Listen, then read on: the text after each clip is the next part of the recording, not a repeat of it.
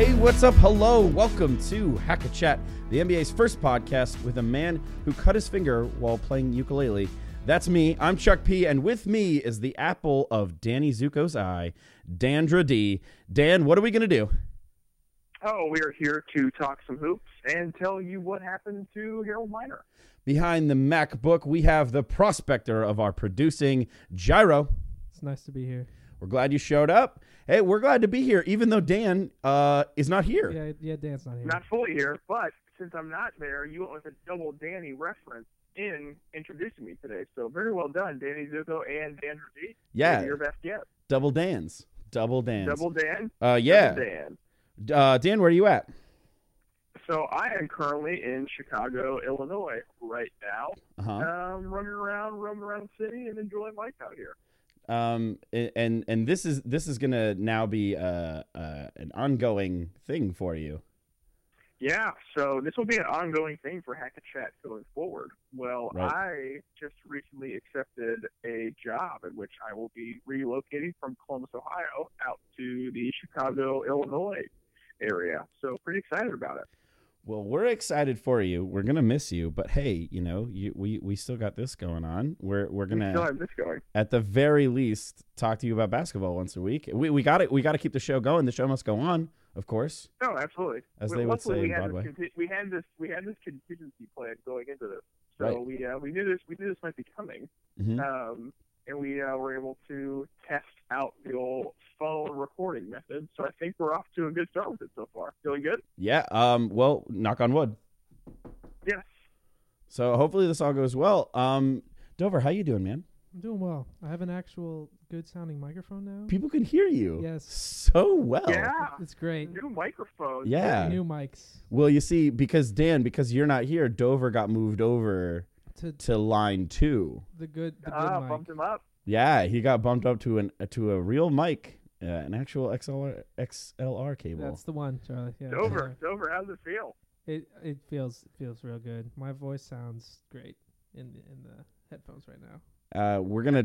I think the fans will enjoy the new Dover voice. I think hope it's so. going to be good for the show. I think it's going to be good for the show. I'm gonna try and force him to say more things because of it. Do it, I dare you. So, anyways, minus our technical changes, we've had a lot going on in the NBA. Of course, round 2 was finished, but we also had the draft combine happen, the draft lotteries happening. We have people putting stuff on jerseys. We have so much to talk about in the NBA. I think we should get to it. How about it, Dan? I think it's a good idea. I think we should just jump right down into it. All right. And here we go. The first series we want to get to in the second round was Cleveland versus Atlanta, and it was the first series to finish. It went by pretty quick. It was a bloodbath from 3. So no kidding. Not a super exciting series, but the first one we'll get to here in the second round. So yeah, Cleveland, Atlanta. Mm-hmm. We had some tough questions going into this series. Which one was the first one we were looking at here? Well, we're just going to go right off the top there. What are the Hawks going to do to stop LeBron? And we found out what their plan was to put Sefolosha or Bazemore or Millsap. And LeBron is so good. Just none of those guys could stop him. And here's the thing. When he has teammates who are dropping it from 3, that opens him up to do so much more. Sefolosha, Bazemore, Millsap, none of them individually could match up. And trying to make it a team effort to stop LeBron only opened up the floor on the 3 and then only opened up the floor for LeBron. And so stopping LeBron didn't really happen. So the Cleveland, which I thought was awesome, went to a lineup where you had Channing Frye, Kevin Love, Kyrie Irving, LeBron, and J.R. Smith all on the floor at the same time. Finally. Which was super, super interesting to watch because the gameplay going in was to put Sefolosha or Bazemore or Millsap in that spot. And Budenholzer went to that old school Spurs and just let LeBron shoot. Let him shoot it, see what happens, see if he can get himself going. If he can't, we're in really good shape. And he got himself going for 3. He got himself going to the basket. He got everything going. And when that was happening, people had to clap. People had to leave their man, which allowed the Cavs to move the ball real quickly and just put on a clinic shooting threes in this series, unlike anything I had ever seen. Well, anything like any playoff series I've ever seen. They almost set a record for threes in a series, but the other previous series that have had a team go for, I think it was 79 threes in a series, went to 7 games. They finished in 4, and they got 77. They were just it was insanity. On a level that I had never seen. I mean, Game 3 itself, in the first half, the Cavs were 10 of 26 inside the 3 and 10 of 16 from 3. So you had a team that was making as many threes as field goals in the first half of the game. I mean, they broke the record for single game threes. Like, they were just off the charts good from 3. And it was an incredible thing to watch. And, you know, I don't know that this can keep up for the Cavs. We will see after the 8 days of rest they have going into tomorrow night's game against the Raptors, Game 1. But I really think it was something to witness and to watch in that second-round match against the Hawks for the Cavs. Absolutely. Our second question was, will Kevin Love continue to make an impact for the Cavs? Well, he averaged 19 points a game, 13 boards a game, 47.5% from 3. I'd say he continued to make an impact.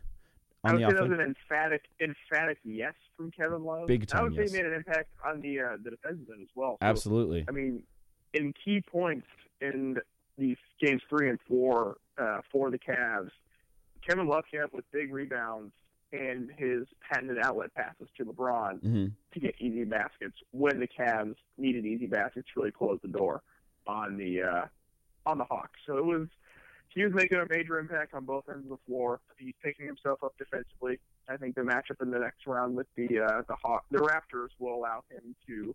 We'll get into this later, but same type idea where he's going to be matched up against a guy who he can really take advantage of. So Kevin Love really keeping his good first round going, moving on to the second round against the Hawks, and possibly in round 3 against the Raptors.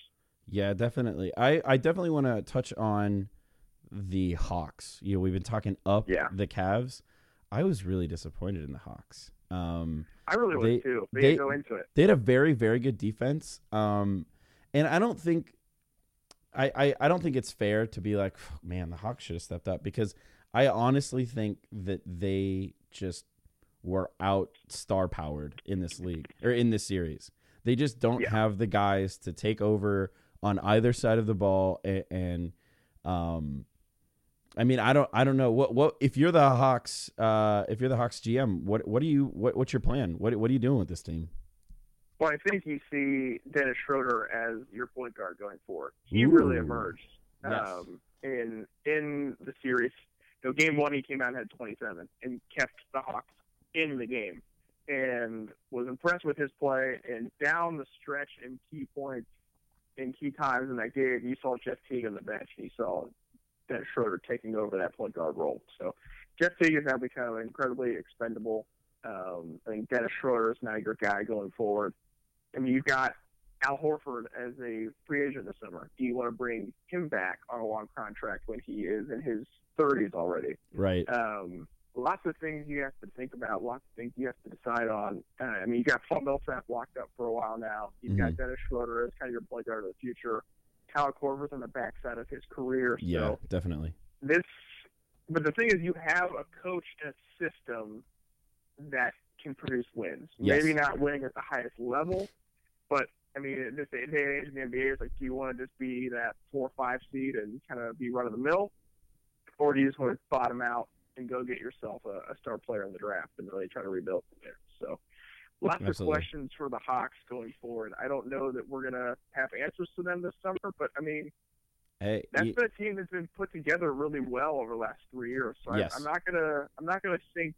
I mean, they won 60 games last year. This front office can't do it. Yeah, I'm not going to think this front office can't pull something off, bringing in a major free agent, bringing in somebody that can. I mean, Atlanta's one of the. I mean, according to Jalen Rose, Atlanta's maybe the best city for NBA people to live in. So I would not be surprised if that is a draw for somebody going into free agency this summer or going into free agency next summer. But no, I think I trust the process and what the Hawks are doing down there.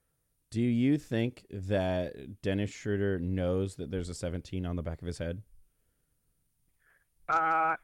Based on the way that it was drawn, I think somebody just put I think somebody just put the bleach on their fingers and were just like rubbing the back of his head. He's like, "Oh, how do we do it?" I definitely think that. I don't think that he knew.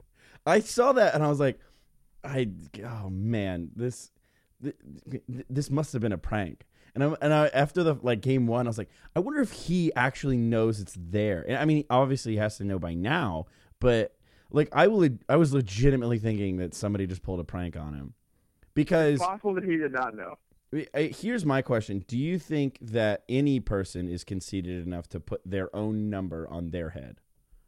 Yeah, did you not watch the mid '90s of the basketball? True. When Good point. Everybody was taking those buzzers and putting their names and numbers and stars and anything they could possibly think of on the sides of their heads.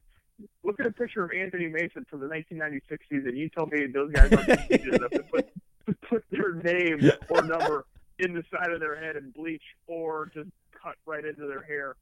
I think he knew. I think he knew, but I think it was also a thing that he was dared to do, and he just did it. Last year, because of course, NBA junkie, I have to watch anything that's even closely related to the NBA. During All-Star Weekend, they had a fashion show. I'm not even kidding, because all these guys are getting so ridiculous with their clothes. And Zach LaVine was in it, and they had casual wear. And he came out with a Minnesota Twins baseball uniform, but it had number 9 LaVine on it. And Charles Barkley's like, "Are you kidding me, man?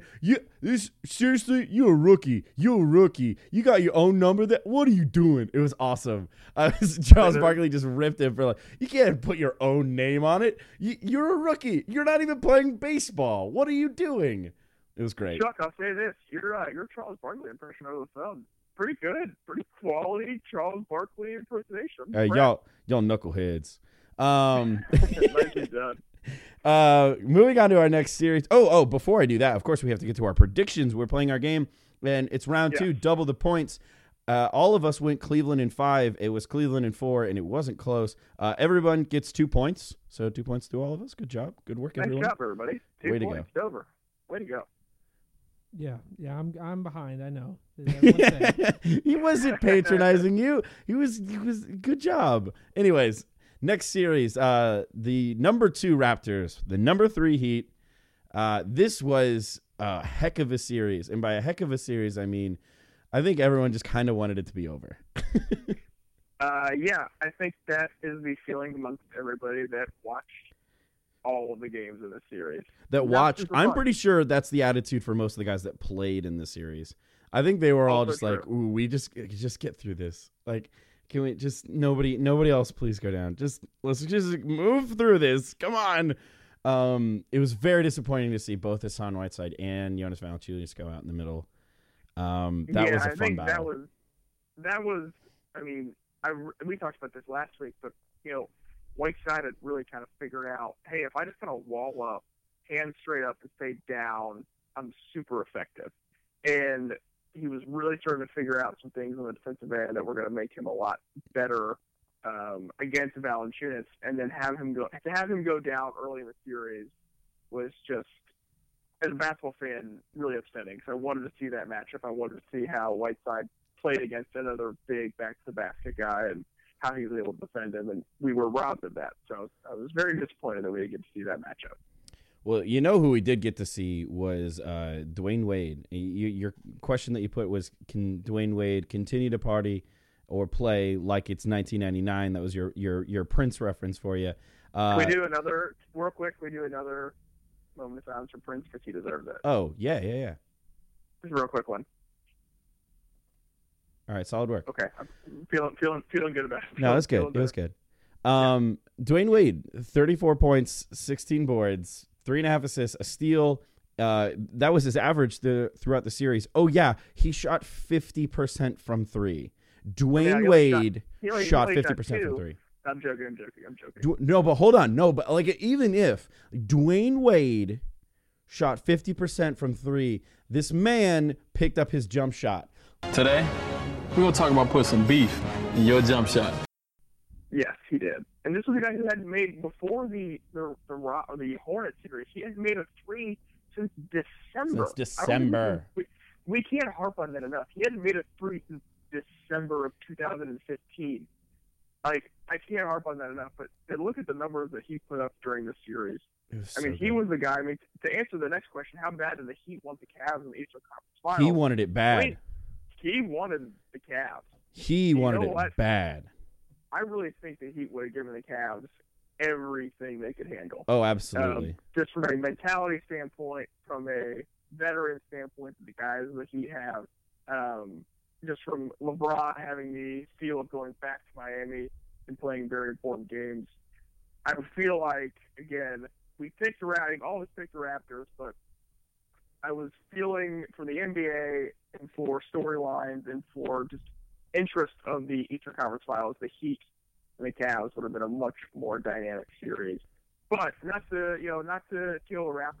They came to play when they needed to come to play. DeMar DeRozan showed up with that bad thumb. Kyle Lowry just kind of piecing together himself after going through a little bit of a slump here. Mm-hmm. Looks like he's turned the corner on that. So I don't want to diminish what the Raptors did in the series because they played very well. Yeah.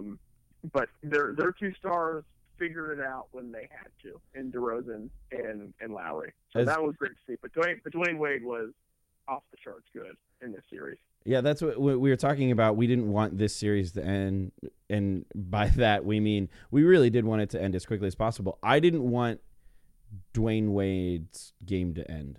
Like, I just wanted to keep watching him play in the playoffs.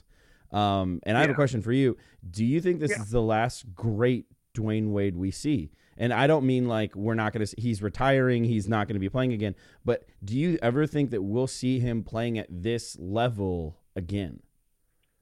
I'm going to say yes, and here's why. Mm-hmm. I think this summer the Heat are going to pull off a lot of moves that reinvigorate Dwayne Wade. Oh, of course. I mean, you have Pat Riley with cap space. Yeah. That's going to be something.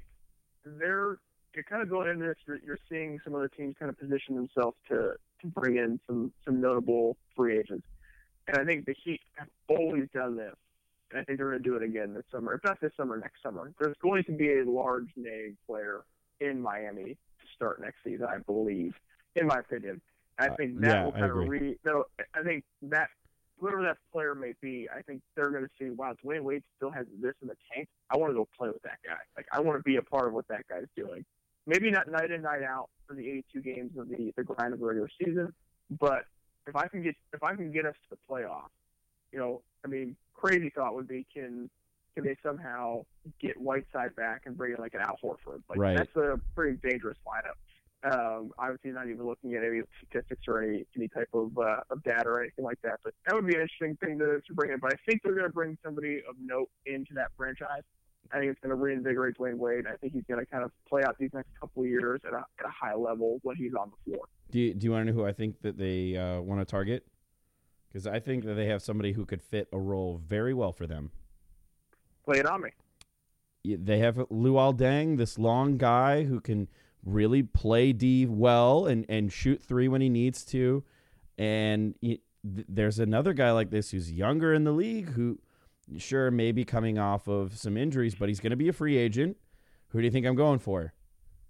Lay it on us. Do it. Nick Batum. I think he'd be perfect. I think he could fit that role as Luol Deng is sliding out of his peak. I think that Nick Batum is in the middle of his now. He still has to get over his injuries because, I mean, first off, that Achilles isn't going to heal in a year all the way. And so getting him back into shape just in general, I think it was going to take some time to begin with.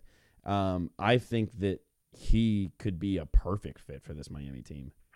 I think he could be a perfect fit anywhere. That's also true. I just like Nick Batum. Like, we talked about this in trade deadline. I really wanted the Thunder to go get Nick Batum. But, I think he's just a great player and was going to fit anywhere. But, he could fit into that 3-and-D role that the Heat needs. So, absolutely. To answer your question, is Dwayne Wade is this the last good we've seen? I don't think it is. I think we see a little more of it going forward. Yeah, I think we see a little more Dwayne Wade doing well.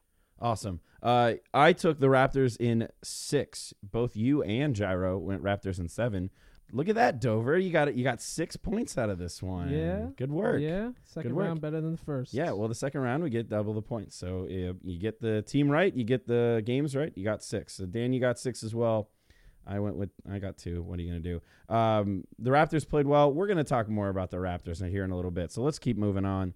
The Western Conference, we had Golden State versus Portland. The first question that we posed was, is Steph Curry the most important player on the Warriors? And man, did Draymond Green show up. I mean, so we know that he's the most valuable player of the league. And well, not if you ask LeBron, because he doesn't know the meaning of the word value. That's true. He doesn't. It's like Bill Clinton not knowing what is means. Yeah. Good call. Good call. It's a little political joke thrown in there. Nice. Very topical. Is he the most important player on the Warriors? And I think there's a lot to argue here. We talked about this last week. We brought up the question. I don't want to diminish Steph because Steph is absolutely phenomenal. But the things that Draymond Green brings to the table for this Warriors team, I don't know that you can replicate it with anybody else in the franchise. So I think if he were to be the one that were to go out, I think it would be much more detrimental to the Warriors as opposed to Steph going out. Because some of the stuff, now you can't fully recreate Steph. I don't want anyone to think that we're trying to diminish Steph here. But, I mean, the numbers he put up against Portland, 22 points, 11.2 boards, 7.4 assists, and 3.2 blocks. Yep. I mean, man, it's ridiculous. It's how crazy. versatile he is. And he can guard all 5 guys. Like, it's incredible what he does. He's 6'7". He's also the most valuable mouth. I mean, like just like his energy, his attitude on the court. You can't calculate how much that means to that team. Speaking of his mouth, this may be out of line a little bit, but as I watch his press conferences, you know, when you're watching like a YouTube video and the mouth and the words don't fully fit up perfectly. Yeah. When he talks, I kind of feel like the sounds in his mouth aren't like fully meshed perfectly, and I feel like it's just a little off. I don't know that I've ever noticed that.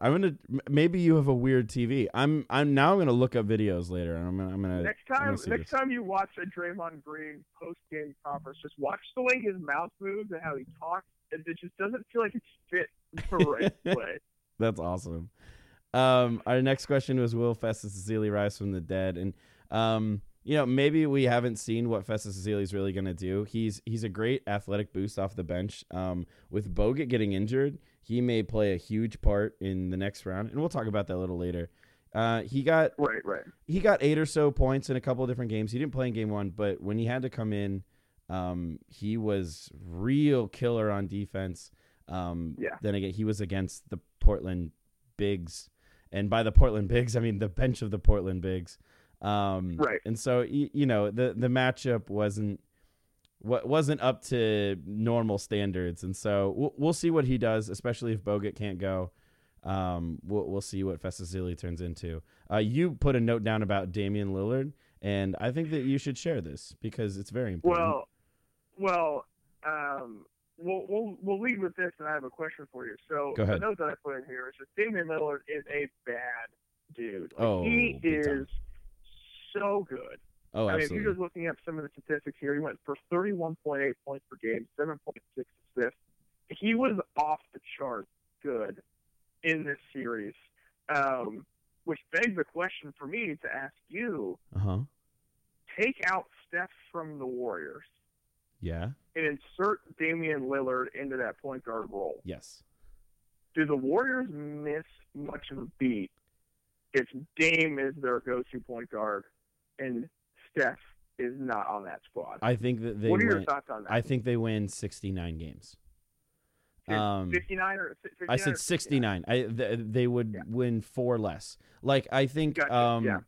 I mean, and it's 1-for-1 where they are in their careers right now at this very moment. Steph has an MVP in his pocket. He has a championship in his pocket. He has just the world of growing up in the NBA experience that Damian Lillard doesn't have. And that is the 4 games difference. Honestly, that's about it. Damian Lillard is so good, and his skill set matches with Steph's very, very well. He started pulling up from the Owen Oracle, He was there. He was doing the heat checks when he didn't need to. He's amazing. He's so good. He's very quick. He can get to the rim when he wants to. If you give him any space, you're done, because then he can shoot it out from outside and it's over. He doesn't have as quick of a release. Obviously there's going to be like nitpicky things that are just a little different, but honestly, I think he's great. I think he's phenomenal. And if his team, if they had honestly, if they had LaMarcus Aldridge still, Damian Lillard may have been third in MVP voting. It's possible. I mean, I feel like, I don't want this to go again. We don't want to diminish Steph. Steph is phenomenal, but Steph's amazing. Yeah, we know that. What Dame Lillard did this season by putting that Portland Trailblazers franchise on his back and willing them to be a playoff team after everyone had written them off, a second-round playoff team, and taking a game from the Warriors. Now, kind of a second-round playoff team. You know, you still got to play the games. When you lose Blake Griffin and Chris Paul, it's tough to really fully feel like you're a full playoff team in the second round, but they did it. So, but no, the thing with Dame is if you switch the two out, now we've seen Steph carry a college team to heights that no one ever imagined at Davidson. So we know he's capable of doing that, but we don't know if he's capable of doing it at the NBA level, because like he came along at the same time as he and Clay came along together, Draymond came along together. So they've had this really good nucleus of guys. Right. They've done a fantastic job of bringing up together. The thing we've never seen him do is carry a franchise by himself. Right. Now we'll find out in a couple of years when he goes down to Charlotte to take over the Hornets. We'll find out. You then. Shut your mouth. You shut your mouth. I can't believe you just pulled the Tate Frazier bomb. I am so mad at you. I know. How could you do that?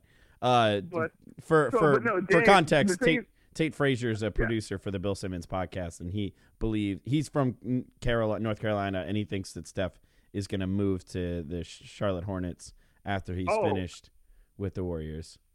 So I'm not stealing that from him. That's been my brother lives in Charlotte, and people in Charlotte have thought this ever since the emergence of Steph Curry. Really? He's coming back. Oh yeah, people in Charlotte, anytime he comes to the building, it's like the red carpet is rolled out. They are just like, Steph, please just come back and play. So it's like Durant with the Wizards this year. Yeah. So, no, this has been a topic of discussion with people in Charlotte for quite some time. So, but anyway, besides the point, Dame has carried an NBA franchise to a second-round playoff series with not a ton around it. Al-Farouq Aminu played really well in this series. I think he is a guy that you can build with going forward with that franchise in Portland. But Dame really is a guy who's making this team go, and I don't have enough superlatives to say about how great he is. The thing he does that I love is as a right-handed shooter who kind of pulls from that left pocket of the hip to his shooting pocket. The thing he does that many right-handed shooters have a lot of trouble with is he has a step-back move going to his right that is so quick and so dynamic from three that not a lot of right-handed shooters can do. Now, Steph has this in his pocket because Steph can do anything from anywhere. But Dame might be the other guy in the NBA that has this right-handed attack step-back down pat. And I cannot wait to see what the Blazers do in the offseason, how they continue to build this franchise around Dame, because I think really good things are going to come to Portland in the future. Another note about Damian Lillard is he was able to kind of bust the EA cover curse. In case you were wondering, EA Sports has a basketball franchise, or a basketball game that they do, NBA Live, that they brought back last year. And who was the cover athlete? Kyrie Irving. And who got injured in the finals, and then the Cavs lost the finals? Kyrie Irving. Yes, it was. Now, Damian Lillard was put on the cover, and then 4 of his teammates left in the offseason. So you may have said that the curse hit him already, but he was a freaking pro all year long. He busted his butt all year long. He didn't go down with injury. I mean, you can count. He missed the All-Star game. Maybe that was his curse, but that nothing left his control, and he didn't get injured. He stayed with it the whole time, and he was a boss the whole time. I hope he keeps getting left out of the All-Star game, only because it just because of builds the singles he'll drop. giant ship. Yeah, just because he has this giant chip that keeps building up on his shoulder, and it just makes him play at such a greater level, and it's really fun to watch him play like that. I just like it for the rap singles he drops on SoundCloud. You can find him at Dame Dalla. He's so good. Anyways, yes, I had I had Golden State in 5, so that gets me 6 points. I had them with the gentleman's sweep. Dan, you and Dover both went Golden State in 4, so you guys get 2 each. San Antonio, Oklahoma City. Now here's the actual series that nobody ever wanted to end. Oh my gosh, it was so good. This was the series that I was very excited about, and it did not disappoint. It did not disappoint in one bit because it had almost anything and everything you think of in a series. We had fans grabbing guys on the floor. We had Durant playing at a high level. We had Tony Parker playing at a high level. We had Tim Duncan. We get around Manu Ginobili getting elbowed from Dion Waiters. Yeah, pushing people on the chest and just a. Speaking of Dion Waiters, we had Dion Waiters playing friggin' basketball really well. We had a Dion Waiters sighting. All of us. But yeah, so let's jump into the questions that we had. Yeah, the first one we had was, will Russell Westbrook break? I was wondering if this was going to be the series. I thought that, we saw that game 1 where the Spurs just took over everything. And I thought that there could be a point that Russell Westbrook hits that he just gets so frustrated and he just mentally breaks. And he didn't. Even after that game 1. Even after that game 1, he took a beat and he played his butt off. He played it the right way too. I mean, he is my favorite player to watch in the NBA. Like we talked about this at the beginning of the podcast. The very first, who do we like to watch? Right. I can't stop watching this guy play basketball. The Spurs had no answer for him attacking their entire team in the fast break. That's what the difference of the series was. Is 2 differences here. So we had the Thunder that were able to close down games in crunch time. Second, you had no answer for what Russell Westbrook could do off of a rebound and attacking all 4 of the Spurs players in transition. And you saw a couple times during the series where Popovich was called timeout, and just like I don't know what to do with right. it. Like there's nothing we can do where we have the most athletic, fast human being on the planet rebounding the ball over top of our center and power forward, sprinting out full speed, making a Euro step around 2 of our guys, and then getting a layup. There's nothing you can do about it. And it was his one-man fast break that I feel like took the Thunder over the edge. There were a couple points in the game. I think it was game 3 where he was along the right side of the floor. He made this little quick hesitation move and bolted out of the blocks like Usain Bolt in the 100-meter dash, and then jumped in the lane from the baseline toward the free throw line, away from Aldridge, and made a left-handed layup going away from the basket. Yeah. I've watched that play probably about 10 times since that game because I recorded the series and recorded that game and recorded all the games. But like I watched that play over and over again. Mm-hmm. It was like when you're playing. We were talking about 2K and NBA Live. Like when you're running with a player and then all of a sudden you are not using turbo and then you're using turbo. Yeah. But like with Westbrook, it's like you're using the turbo all the time. It's constantly on. Extra turbo he can go to that nobody else can go to. Because, man, the guy is unreal.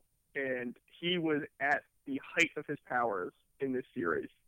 So, and when he starts, I mean, he had the game 4 3-pointer from about 6 feet beyond the arc in the fourth quarter. And when he does that, there's no stopping him. None. Because you have to try to defend him from shooting jump shots. And if you're coming up that close to him, he will go around and do it in an instant because he is that fast. It's like a lightning strike. I have a semi-serious question about Russell Westbrook. Do you think that there is actual backlash that he has to deal with when he shows up for different games in ridiculous outfits?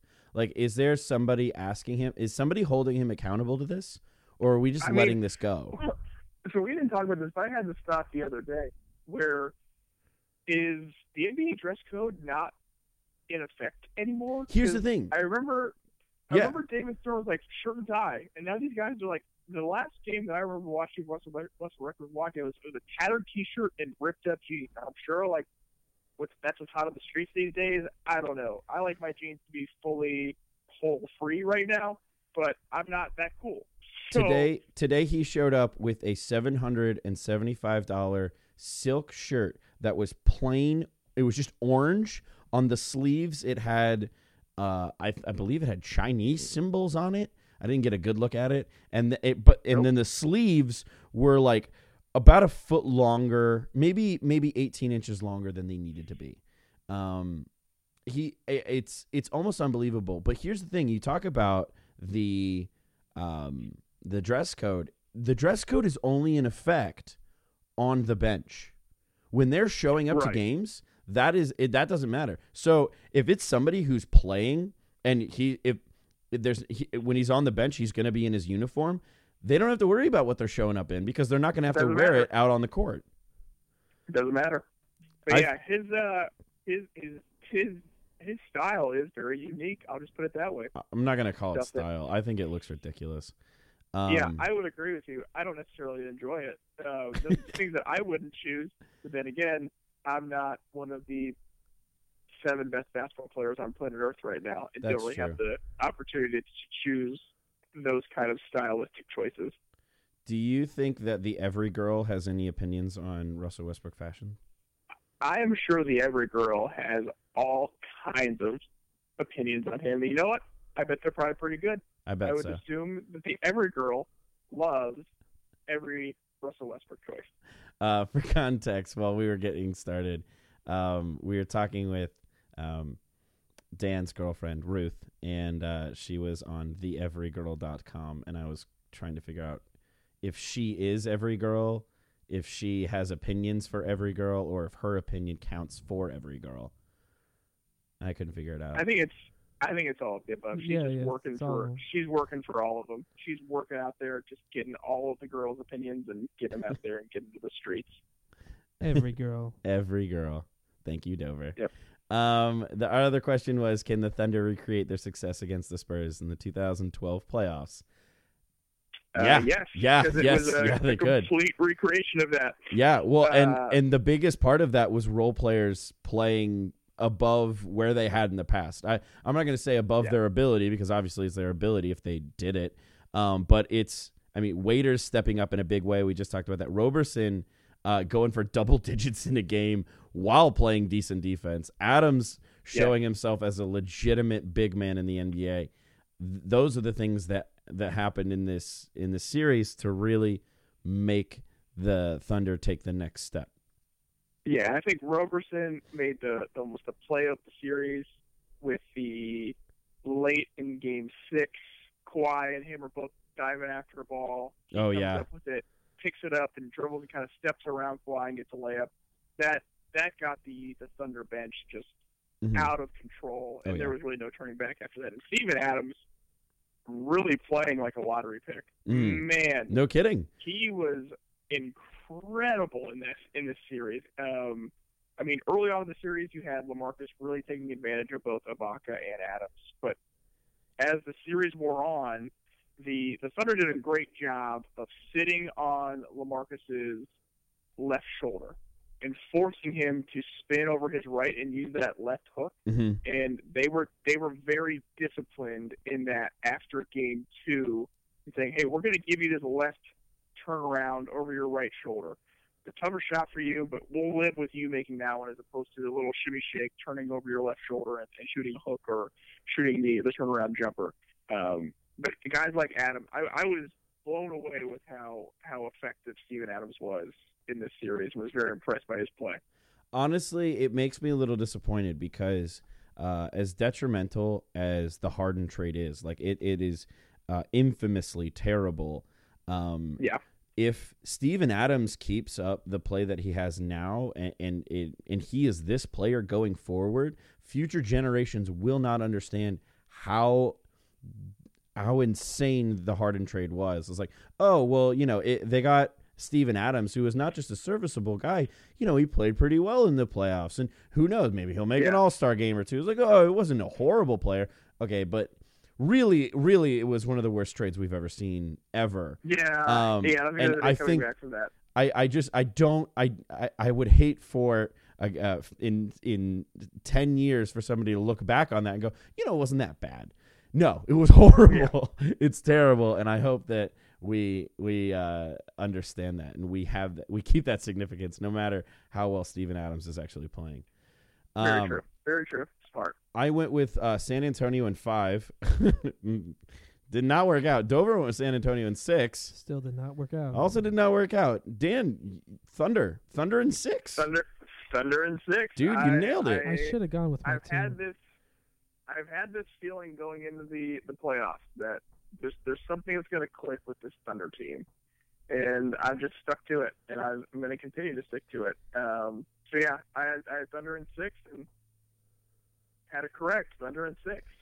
Yep, I should have gone with my second favorite team, the Thunder, but I didn't because my gut said the Spurs are good. Dover owns more than 2 pieces of Thunder apparel, and he picked against them in the second round. Not my best decision ever. But hey, sometimes you just got to go with your gut, and your gut was way wrong. Wrong. Way wrong this time. Dan, you actually got every single team right. So good job. If this was a bracket, you would have done well. You're leading with. We're the professionals here, so you have to get these things right sometimes, right? Sometimes. Could you call us professionals? I would say that we are aspiring amateurs. Yes, there we go. Thanks. Good way of putting it. Thank you. Dan, you have 28 points. I have 22. Dover at 17. A lot better than that 7. Still in the hunt. And again, as the playoffs keep rolling, as the rounds keep going up, the points are going to keep going up. So we're going to have it's going to be 3 points for the correct team, and then 9 points for the correct. Or should we do 4 points for the correct team and 12 points for the correct amount of games? Doubles again. Yeah. Doubles again. What do you think, guys? What do you think? 3 and 9 or 4 and 12? The finals would just be. The finals would be 8 and 24. Oh boy. I think that sounds better. Okay, Let's all right, do it. Cool. Let's do the bigger points. All right, bigger points it is. So next round, it's going to be 4 points if you get the team right. It's going to be 12 points if you get the correct amount of games as well. We did 2 questions for round 2, so we're at round 3. How many questions should we do? 12. No, 3. Good, Dover. 3. Because that's how many we have down. I didn't prepare for 12 is questions. a lot, Dan. Come on, you're over the phone. What are you doing? Series. It's 7 games, Eastern Conference Finals, Western Conference Finals. I don't know. 7 plus 5 equals 12. Well, I think we should start with a fun series and then move to the amazing series. How's that sound? Should we go east to west? That sounds great. Let's do it. Just like George Washington, going east to west. Yes. Exactly. That was a Hamilton joke in case anyone was wondering. Where it happened, so Cleveland number 1, Toronto number 2. Look at that. The Toronto Raptors are in the conference finals. Congratulations, Drake. Man, what a moment for him. I want my first question that I wrote down immediately, and if you're looking at our show notes, it's the second question, but I wanted to make it look like I wasn't as eager to talk about him. Drake, how much attention will Drake get, was actually the first question I wrote down, because he has a new album that just came out. He was on SNL the other night, and now his favorite team is in the conference finals against LeBron James. I honestly think it's LeBron James versus Drake, and Drake just shaved his beard, so he's going down. I'm gonna let you stick to the rap battle talk. So okay. I'm gonna let you just take. I'm gonna let you take that question. You can run with it. Oh, absolutely. Well, he's gonna get a ton of attention. I'll take the second one. I promise. I know it'll be every game, multiple times a game. Right. So these of course are our questions that we're asking, and we won't have. We're gonna speculate on the answers. We won't actually have answers until the end of the series, so we'll find them out. The other question I posed was who will win the backcourt battle. And what I meant by this is Kyle Lowry and DeMar DeRozan, as well as their team is progressing, they have not played to their potential in the playoffs so far. And really my point was, if they don't win the backcourt battle, if those two guys are outplayed, well, those two and Corey Joseph and Norman Powell and Terrence Ross are outplayed by Kyrie Irving and J.R. Smith and Matt Dellavedova and Shumpert, the Raptors do not stand a chance. They don't stand a chance. If they can't win the backcourt battle, they're done, and it's going to be over very quick. Yeah. I think that's the Cavs are going to try to go after. I would not be surprised if Game 1 the Cavs try to throw a Mike Tyson-like haymaker to try to just set the tone for the series and say, hey, we're going to lock this thing up before. And I wouldn't be surprised if, in trying to do that, the Raptors hang around because the Cavs are going to try to swing for the fences on every shot they take. So I think the series is going to be a little more interesting game by game than some might think. Yes. But the backcourt battle, I think Kyle Lowry is whatever he has been struggling with, I think he's starting to figure it out. DeMar DeRozan has the thumb. I really hope it's ready to go.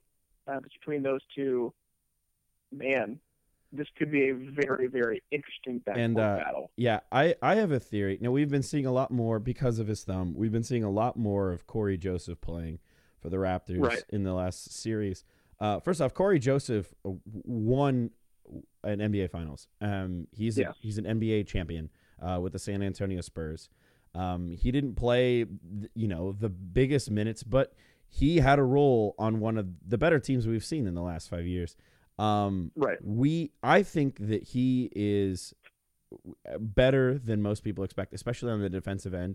And if I'm Dwayne Casey, that's not true. If I'm the head coach of the Toronto Raptors, I am playing Corey Joseph a lot more on Kyrie Irving, because I think that if anybody's going to slow him down on your team and not hold you back, I think that Corey Joseph could handle it. And on the flip side, if I am Tyronn Lue, I'm throwing Matthew Dellavedova all over Kyle Lowry just to be a nuisance. Oh, yeah. Just to be super annoying. Because if anybody can do it, it's Matthew Dellavedova. Well, right now, I mean, if Kyle Lowry is not going to be making shots, he's got to be a facilitator. And if he has Matt Dellavedova all over him, it's not going to happen. So I really stumbled over the name Dellavedova, and so I wanted another try at it. So I said Dellavedova. All right, I got it. I nailed it. I tripped and fell in the middle of it. It was horrible. Yeah, but then you tripped and fell on a banana peel and you just slid, and you're like, "Oh, I'm totally cool." Yeah. Thanks a lot, Aziz Ansari. That was a Jay-Z Aziz Ansari joke. Yes, it was. Give credit where credit's due. Will Toronto try to defend the 3-point line? I love that you say, will they try to defend it? I think they've been trying the whole time. They've just been horrible at it. No. How will they? No. I took out the word how. I just put will. I know you did. Will they try? Maybe.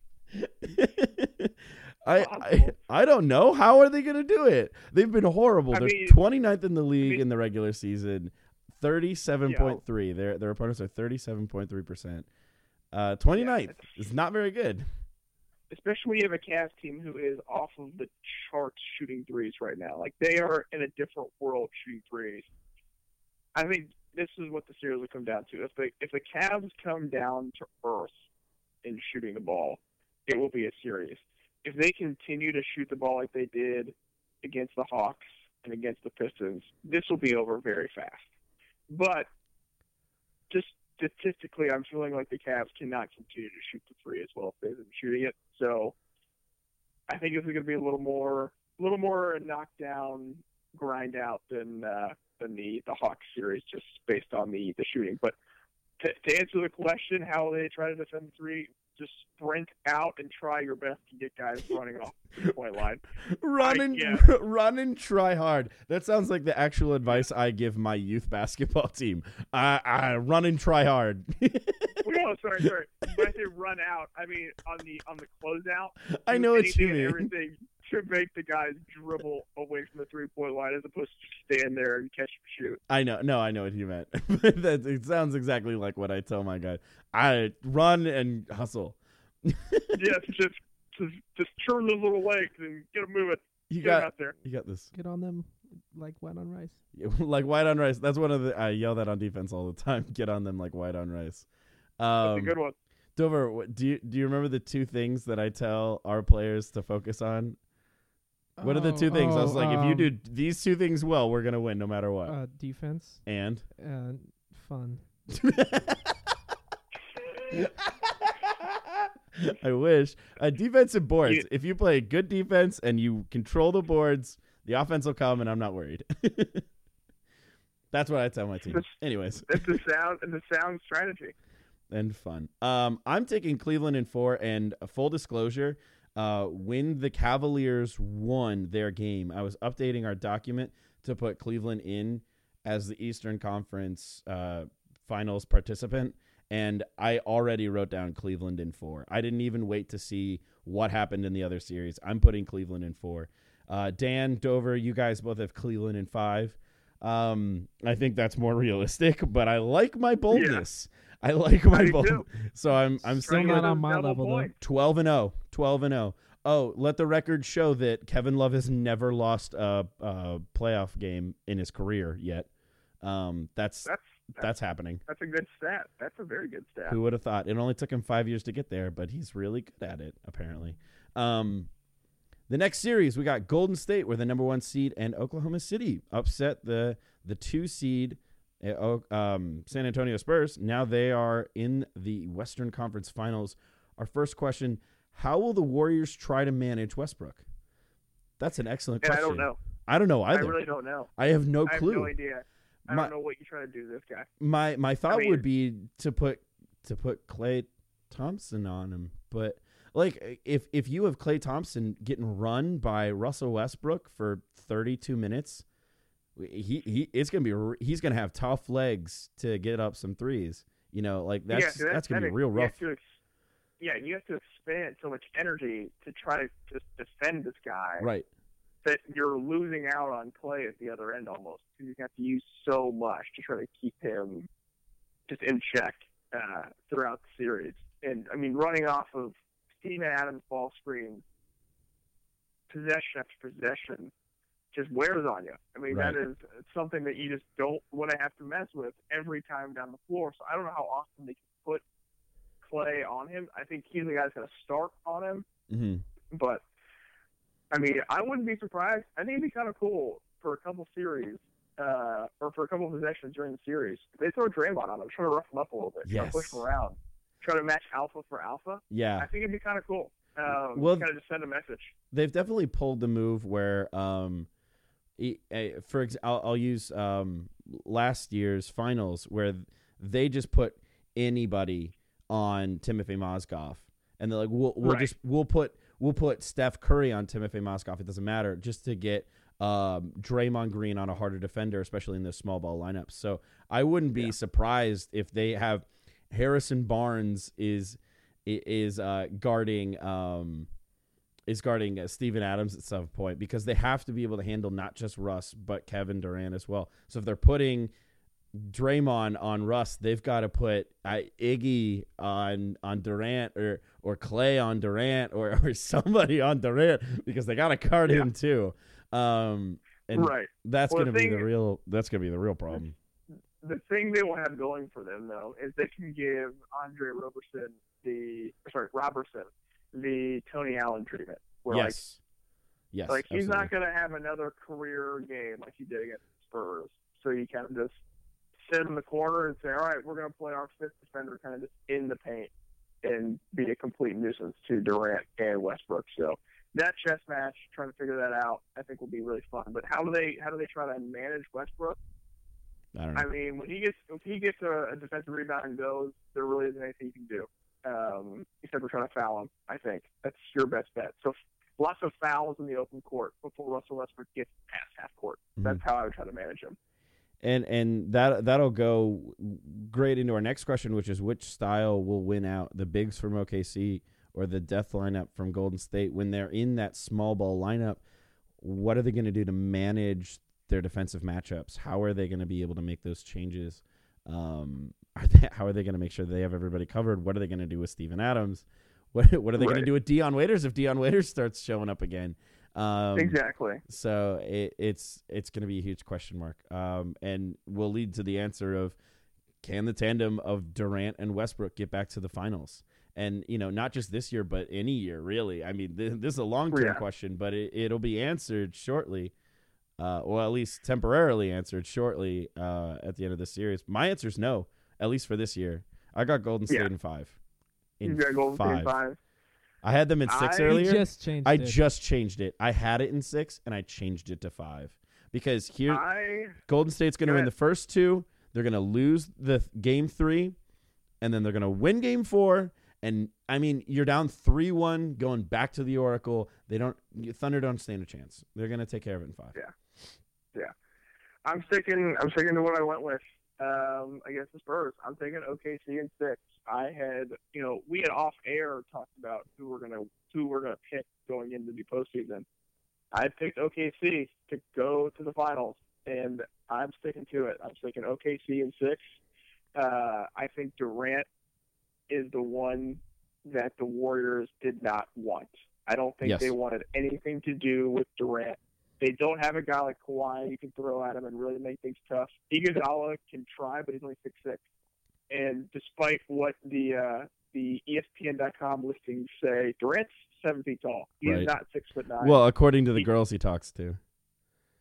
Right, yeah, if he's talking to a girl like 7 foot, if he's talking to NBA people, he's 6'9", 6'9". listed as a small forward.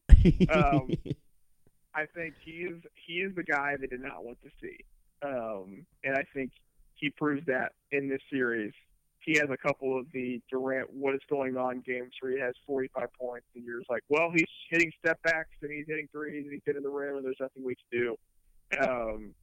I think OKC in 6. I'm going to stick to it. Dover, who you got? I'm going with my team this time, OKC, but I'm a little less confident. 7 games. Here's the thing. It's Your gonna be team, It's gonna be a hard. you series. own multiple Cavs shirts and multiple Thunder shirts. That is true. So it makes me I have disrespect 2 you teams. a little bit. I have 2 One teams. in the East, one in the West, just in Yes. case. What are No. you going to do if they both make it? I am gonna love everything. Are you going to wear your OKC shorts with your Cavs shirt? I might. You're the worst. I hate you. and just sit with you and love every minute of it. I won't watch those games. I got news for you. No, I will. I'll Man, watch oh, them, man. but I'll be real upset about it. That's just how I'd feel if that all happened. Speaking of feelings, we had a couple news topics come up, and we had a segment that we had in our second episode. We had it early on. It's Early on. called How Do You Really Feel? How do you really feel? How do you really feel? It's to How do you really feel? to get our actual opinions on different topics around the NBA. And so we have our first one. The 76ers have officially sold space on their jerseys for ads. They sold it to StubHub. I almost said SeatGeek. StubHub. That's right. And so the trend is beginning. I mean, the NBA uniforms are going to have advertising on it. Now, how big is this ad? Does Oh, anyone know? it's going to be on the shoulder, On the shoulder. and I'm Okay. pointing to it, but nobody can see that. Yeah, this is an Um, audio file. Yeah, it's not going to be very. It's like 2 inches by 4 inches or something. So not like the It's like a decal. WNBA No. stuff. It's one little decal. Okay, Yeah. Yeah. that's better. So We're not talking like EuroLeague soccer jerseys. We're talking Right. like a little decal top right of the S- uniform. So this poses the question. Dan, do you mind? Do you mind doing the honors of posing the question? I would love to do the question. Hey, Chuck P. When it comes to uniforms and the space being sold for ads on them, and the 76ers jumping on board, how do you really feel? I love it. I love it. You know why? Because there's nothing Why do you love it? wrong with it. There's nothing wrong with this it. at all. Because first off, it generates revenue. Money in the NBA is good. When For everybody. when the league is making more money, it's good. There's end conversation. B, who really cares that much if there's going to be a small decal on it? Because you just mentioned it. European sports, European soccer has these decals across the middle of their chest. It's like they don't actually have a team name. They're just called whatever that logo is. And that's what it looks like. The United, Emirates or something? Yes. Is yeah, like, I that's pictured that too. is Barcelona is the one I go to. If you think I'm right here in America, the MLS is already doing that. I picture the Columbus Crew. It says Barbasol off their chest. And you know what? Nobody cares. It's just a jersey. Nope. Their team wears it, and so the players look cool, and so they're going to look cool if they wear it. I love ads on here because it doesn't matter what they look like. The league is making money off of this. They're not going to sell any less jerseys because of this. And even if they do sell a fraction less, they're going to make up for it on the revenue for the ads that they get on the jerseys themselves. If you've ever looked at a hockey jersey in Sweden, they look like they're NASCAR racers. They have decals all over the place. This is one little patch, and it's going to be fine. And it's going to make us more money, and that's good. We like it. Charlie loves this. And that was emphatic. And I really enjoyed it. That is how I really feel. The next topic we have, Scott Skiles was the head coach of the NBA. In full disclosure, at the beginning of the year, I picked him for my coach of the year. And that didn't go well. Not my best pick. Because after just one season, he decided to step down. He has resigned. He was not fired. He resigned, and he says that he is not right to coach this team. And I thought it was a little weird, and so I have to ask Dan, as somebody who has been on a coaching staff before, like you were a grad assistant on an actual coaching college basketball coaching staff. With Scott Skiles stepping away, how do you really feel? Well, I like it. Here's why I like it. Because Mario Hezonja got 0 run this year for the Orlando Magic and should have got a ton of run this year. Because guess what? You just invested a top 10 draft pick into this guy. And instead of throwing him at the end of the bench and not letting him develop in the league, which Scott Skiles is known for, saying, hey, I'm going to throw in veterans to make sure we can try to win this thing. His mindset is not to get along with the franchise is trying to do and rebuild and get these young guys in that they're trying to get on the floor to develop NBA minutes, develop NBA skills so that 2-3 years down the road, they can be viable NBA players. He was trying to do whatever he could to win right now instead of trying to develop these guys. Stepping away from that is probably the best move for both sides. He was not the one that was trying to make these young guys into a core, cohesive NBA unit. Now you need to get somebody in here who's on the same page with management, drafting these guys, getting them on the floor, getting them experience, and getting them minutes. Scott Skiles, get out of town, man. I don't want you around. I want a guy who's going to put Mario Hezonja in the game and let him run and let him play and let him try to figure out how to maneuver this NBA season instead of just parking him on the bench and saying, hey, well, you get to run here and there. So I liked it. I liked it for both sides. I think it was a good fit for both teams going forward. Scott Skiles will end up somewhere doing something as an assistant or possibly as a scout or possibly as a head coach somewhere else. But this was not the fit for what he tries to do. He needs a veteran-laden team that he can control and manage and play the guys that he wants to play, not a young, up-and-coming, emerging team that needs guys to develop. It was a good thing going both ways. So I liked it. Yeah. We don't have to get into who do you think should be there because honestly, there's 8,000 coaches all over the place. Who knows who's going to do what? Quickly, exactly. I think David Blatt would be fun, but that's just me. That's the same. I was feeling the same way. David Blatt is the guy I would want. Nice. Look at that. Speaking of Dave's in the coaching carousel, Dave Yeager is now the coach of the Sacramento Kings. Just leading on to speaking of carousels, this is a circus here in Sacramento. Dan, Dave Yeager going to the Kings. How do you really feel? I think it's great. I think Dave Yeager is a great coach, and I think it's great for us because now that Super 8 train wreck that we watched in Houston last year just gets shifted further west, and now we get to see it happen in Sacramento. Can't agree more. Good hire. I can't agree more. Great coach. Looking forward to seeing Dave Yeager take over this just ridiculous Sacramento situation. This is what, Boogie's 7th coach? Is that right? 7? 6? I mean, it might as well be 100. So I mean, there are some players that get 2 coaches if for their career. So the fact that he's had this many and he's been in the league for not that long is insanity. Hey, we'll see what happens. That stuff's nuts. Something coming up tomorrow. We're recording this on a Monday. Coming up tomorrow, the draft lottery, the NBA draft lottery. Dan, do you watch the NBA draft lottery? of course I watch the draft lottery because the NBA draft is one of my favorite things that happen throughout the year. I love the draft lottery. I love figuring out where to get these guys positioned. I love figuring out once we know where those guys are positioned, how we can put all the draft boards together. I can read Transform and figure out where guys are going to go. I can start getting into the YouTube of Draft Express and watching all of these guys that are now on there. It's a great time of year. It's a great thing. It's fun. It used to be the ping pong balls. I don't think they do the exact ping pong balls anymore, but it's still a fun event. It's a good time to do it. And I think it's a cool thing. I enjoy it. Oh, yeah. I always watch it. And we actually gave it a little bit more meaning. My fantasy football league, which Gyro's a part of, Yes. we have set up our league to where, depending upon where you finished in the league standings and where you finished in our brackets, you get to choose a team in the NBA draft lottery, and wherever that team ends up is where you're picking in the draft next year.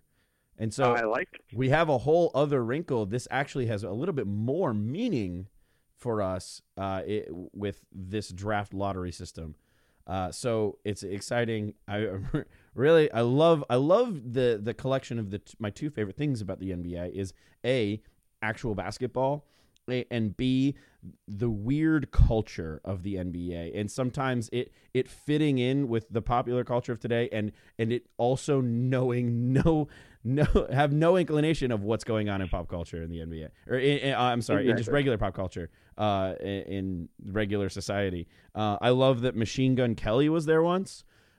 Yes. Like, where else are you going to see Machine Gun Kelly on TV? I love seeing. No. You're not going to see him because he's a wow boy. Yes, that is Machine Gun Kelly reference. Everybody did not think I would get there, but I got there. I love seeing the players that are sent from teams that are just really upset that they're there. They're like a 10 seed and like, I'm showing up. Like Markieff Morris was there a couple years ago, and he was just so upset. It's great. I love it. I love draft night. Draft lottery night. Real quick interjection. Shout out to Chris Broussard. I just had a sip of a chai tea latte, and I know that's the drink of choice for him. So Chris Broussard, chai tea latte, pretty good, man. All right. Shout out to Chris Broussard. Nice. Now, there's always been talk, as long as teams have tanked, and especially it's been more in the news with the 76ers and the quote-unquote process, even though it is now finished with Sam Hinkie leaving the team. Yeah. Everyone's wanted to fix the lottery. Just fix how are we gonna change it so teams aren't tanking? Yeah. And Zach Lowe had his magic wheel. There have other the betting on other teams' futures and picking their futures versus picking players. It's insanity. Do you have a strategy to fix the draft lottery? Well, it's not a fully formed draft strategy. I think we can dive into this fully later in the summer when we're kind of talking about the draft and talking about players. Good call. But just a real quick idea that I've had for the last couple weeks is you continue to let these teams that are not in the playoffs play. So you get these young guys that are on these teams developing. How do you do that? You take those teams that are not in the playoffs and you do a tournament to see who wins the first pick. So there's some incentive to make a team that's good enough to win that tournament to move on to win the first overall draft pick. You can televise it. You do the March Madness stuff where you have True TV, you have TNT, TBS, all of that stuff. You have basketball going just all throughout the playoffs, plus this tournament going on to see who wins the first pick, and then you kind of tier it the way down as there's the winner of the second place. You have the consolation game, and you keep playing for the positioning in the draft. So it gives some incentive for teams to try to create a team that could win enough to try to make the playoffs. If not, win the first overall draft pick. So Right. just an idea we've had popping around a little bit. We can dive more into that later, legit, and how it will possibly work and things you can do with it. But yeah, I think it should be changed. It could be changed. And there are we have really smart people around the NBA. Right. I know that Adam Silver is always up for looking at doing things differently. And Mark And Tatum. I think this is yes. And I think these are things that are on the desk and things that are going to be in the next couple of years move to something new. I have a fun idea, but it involves every team in the NBA having a D-League team. And let me tell you, I think I may be in the top 5% of NBA D-League fans outside of an NBA D-League region. Like there's no close team to us, but I love the D-League. I have the D-League app. I watched the playoffs. They live stream it on YouTube. You can watch anything on the D-League. I can't tell you how much I love the D-League, and I think there could be a way to incorporate this. But again, we'll get into that. We have much more pressing matters this week. Of course, your favorite topic of every week, your favorite segment that we always go to. Dan, it is time for your spotlight. It is time for my favorite segment, your favorite segment, all of our favorite segments. It is time for Keeping Up with Kristaps. Well, Kristaps is currently home in Latvia. Latvia. Pictures on his Instagram. Yes, Latvia, where he is the Latvian gangbanger, where he is going to regrow out his hair, put the cornrows back in, and just start doing all sorts of things that gangbangers do. Yeah. So according to his Instagram, he is back in Latvia. He is running some basketball camps. There were some nice little pictures of him talking to Latvian children.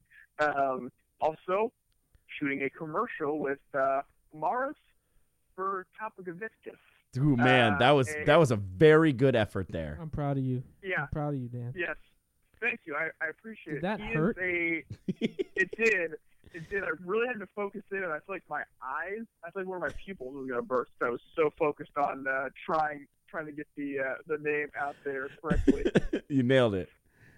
But he's a retired Latvian footballer, and as of 2016, he is the only Latvian football player, soccer in America, to score a goal at the end of a stage in a major soccer tournament. Huh. So currently, Kristaps, as of a couple days ago, shot a commercial in Latvia with another famous footballer. What was the commercial for? We don't know because it was some Latvian company that you couldn't decipher. It was some Latvian company. So we're looking at a DRIUMA with some tildes and all that good stuff. EKRANOS. I'm not even going to try to pronounce it, but well, if they want to look, they can go to Kristaps' Instagram account. Exactly.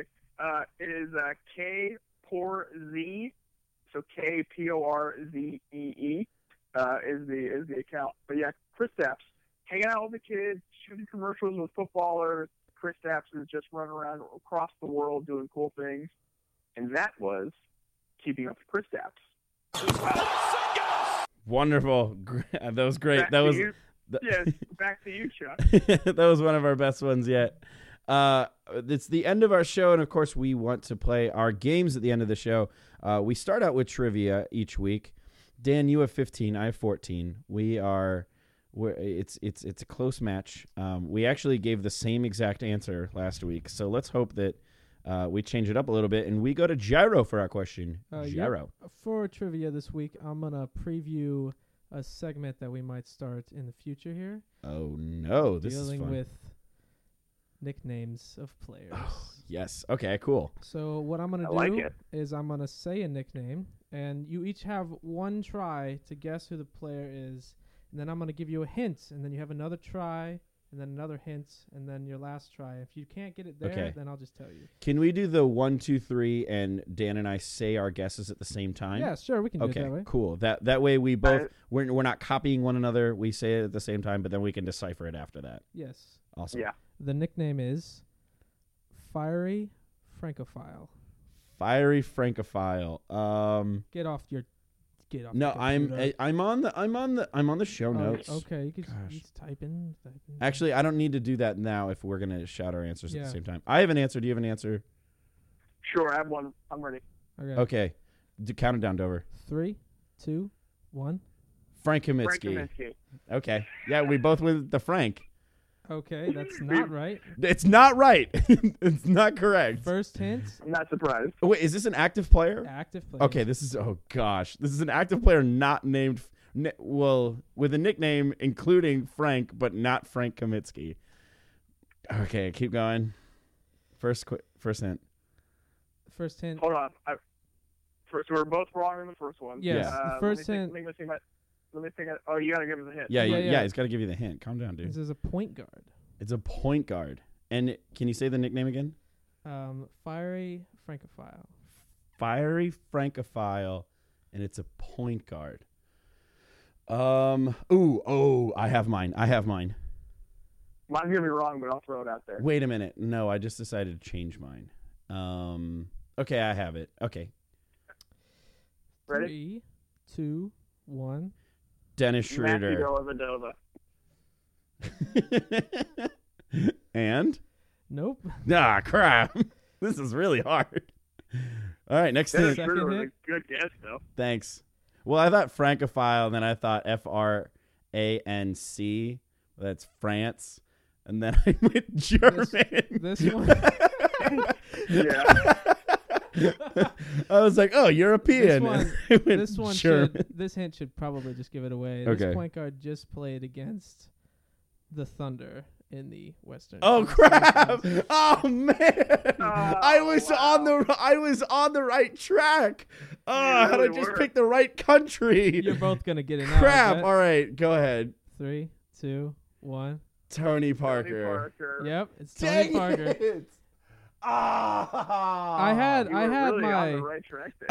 I had it. I'm so mad at it was- myself it was- that I didn't just give myself more time to think. I had my option. He has 2 actually. What's his other nickname? The Parisian Torpedo. No, he's not.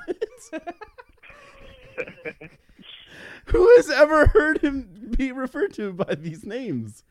This doesn't make Nobody. any sense. I love this game. This is a good game. We're gonna expand this game during one of our off-season shows, and it's gonna be a blast. I'm so excited. 100%. Yeah, that was just agree. a little preview, so we're gonna Oh, we're gonna man. do that a little longer later.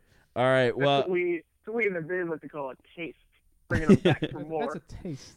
was a little tease right there. Our next segment that we always go to, If It Hits, I'm a Genius, where we try and predict what's going to happen in the NBA playoffs and in NBA games and try and see if we are geniuses by predicting certain specific things. I said that Steven Adams was going to get thrown out of a game, and Steven Adams has the greatest poker face ever.